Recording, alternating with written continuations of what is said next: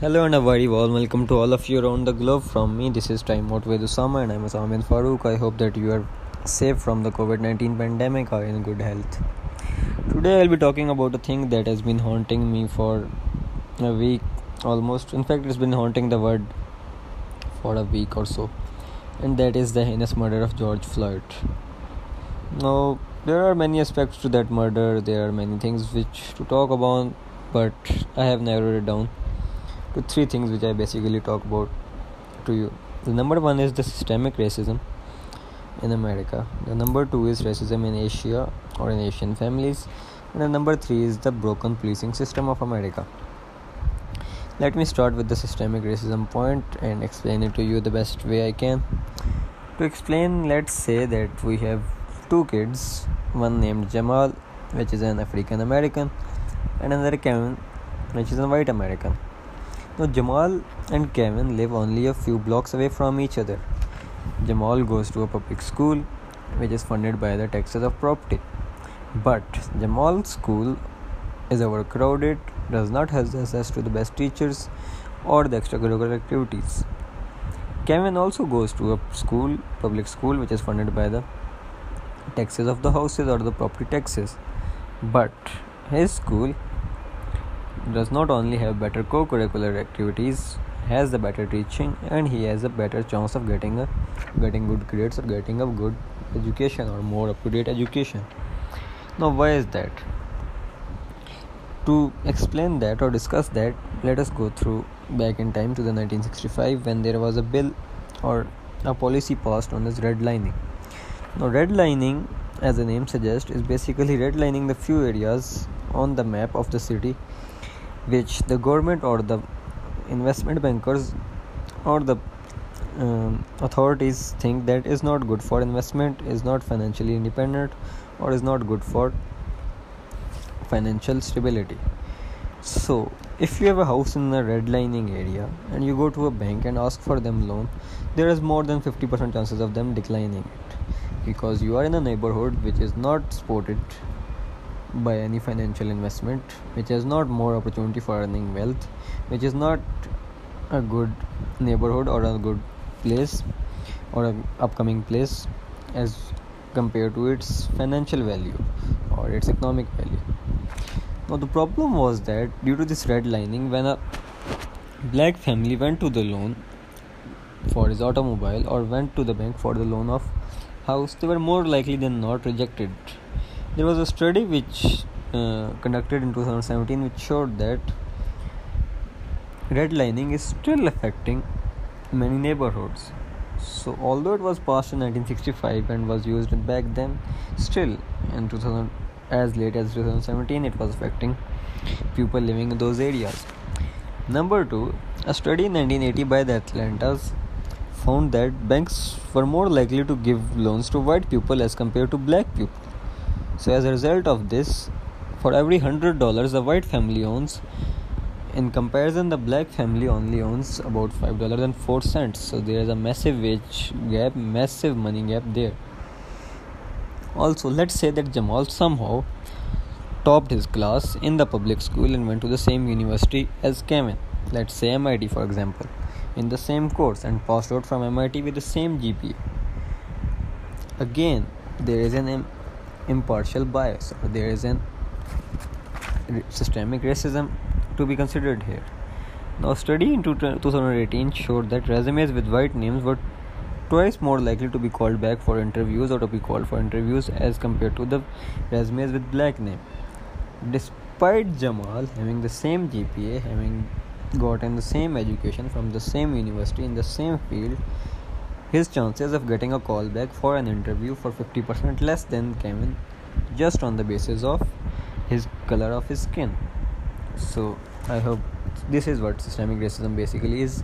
And in the end, it's really not just an institute or a president or an authority you can put it on. It's not just the police, it's not the judicial system, it's not just one party or one state.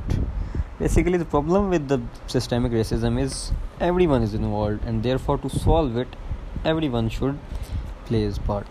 Now, you would have heard about different prejudices, for example. Asians can't drive, or women can't drive, or Mexicans eat spicy foods, or Filipinos are fishermen. So these prejudices basically, once incorporated in your mind, make a permanent space there. And this prejudice is what is haunting America even today in this modern age and even in 2020. So it has a long history, and that long history and a long pathway that it has trodden down the slavery road and the systemic racism road, which is still there. So this is one of the important aspects that many people either ignore or forget while discussing the George Floyd murder.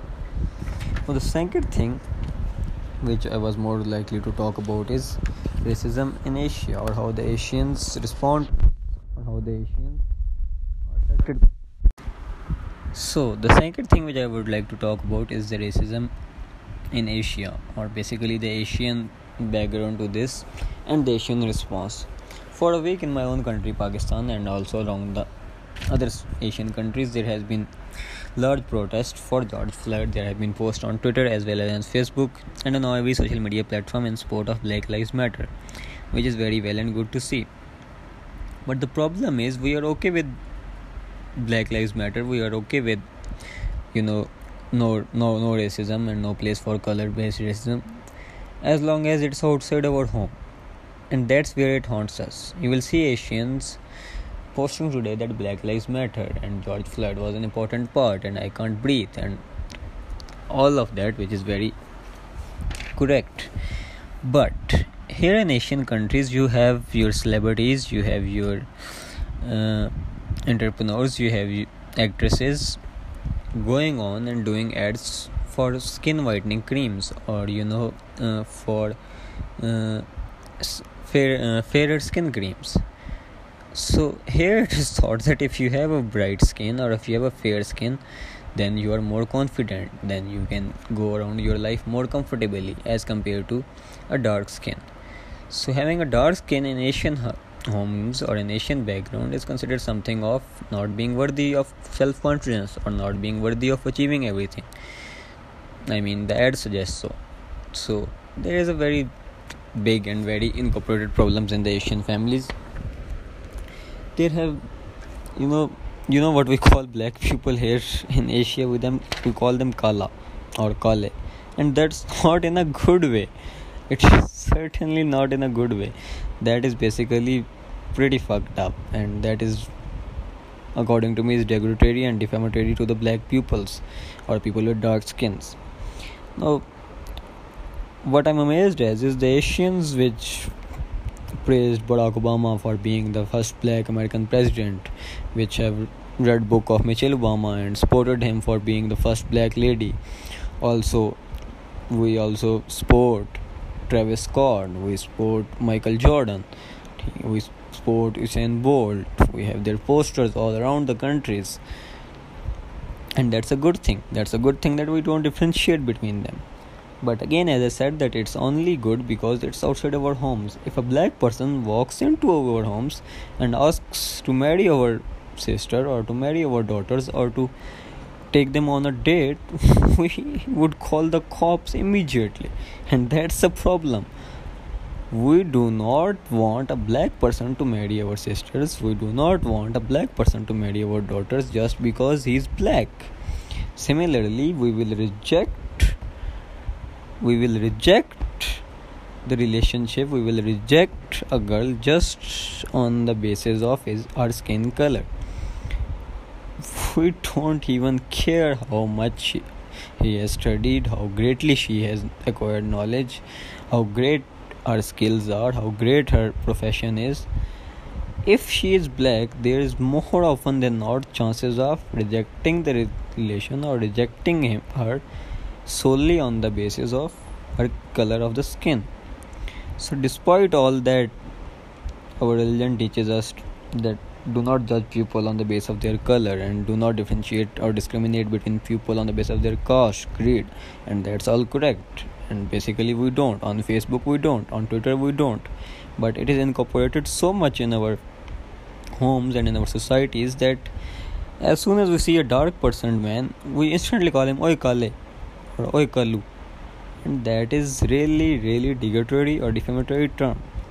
So I think we need to do a lot more than to put statuses of Black Lives Matter on Twitter and Facebook. We need to eradicate that concept that has been in our families, running in our societies, incorporated in our societies for years now. So that was the second part. And now the last thing which I would like to touch upon before ending this podcast of George Floyd and racism is the policing system, or the broken policing system, as I should say, of America.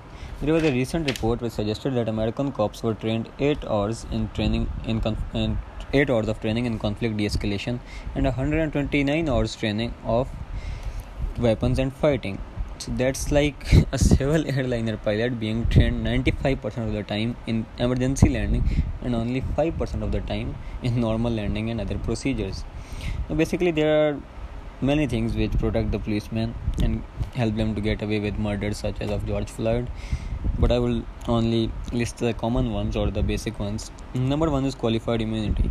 Now the qualified immunity in simple words say that if a policeman did not violate any clearly established right, then he is free, or he should be free. Now the important word is a clearly established right. To have a right clearly established, it has to be occurred before, or it has to be present in the records before. So it's like going to your first job and asking for previous experiences. So this paradox never gets solved. You can't get a right clearly established because it is not in the records before, and since it's not in the record before, and the policeman, according to the qualified immunity, would not be persecuted on this basis. Second is confidential police records. Now the data of the policeman is not available to the general public, or is not available online, or is not present on any platform. Also, there more often than not, there has been reports that the data of a policeman is cleared after every 2 months or 60 days. So let's say if I am a policeman and I did something against the rules, I have been reported for that. After 60 days or perhaps 2 months of that, my record will be wiped out, and then I will be as clean as a milk again. Third thing which protects the policemen are the unions.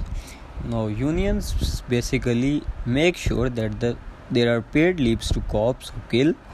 They make it impossible to investigate anonymous claims, and thirdly, they protect the identity of violent officers. As I said, that the record is vanished after every 60 days of most policemen who violate the officers, or most of the policemen who are violent officers. And number 4 is the Law Enforcement Officer Bill of Rights. So these 4 things make it virtually impossible for a policeman in America to be charged with anything. There was a case where a 12-year-old boy was shot in the leg by the policeman, and when the case went to the jury, the policeman said that he was actually aiming for a dog, and somehow the bullet missed the dog and hit the boy in the leg. As there was no previous case of any officer aiming for or shooting at the dog and missing it, and instead hitting a boy or hitting a person in the leg, therefore the qualified immunity stated that there is no clearly established right here, and the policeman was set free. So that's where the qualified immunity makes trouble. So if the policing system of America has to be made better than this, and if we hope that there should not be any more cases like George Floyd in the future, the qualified immunity bill has to end right now. So that's it for today's podcast. I really hope that you liked it, and if you do like it, then do share it with your family and friend, and I will be back next week with a new topic and a new podcast. So goodbye, and stay safe, stay home, stay healthy.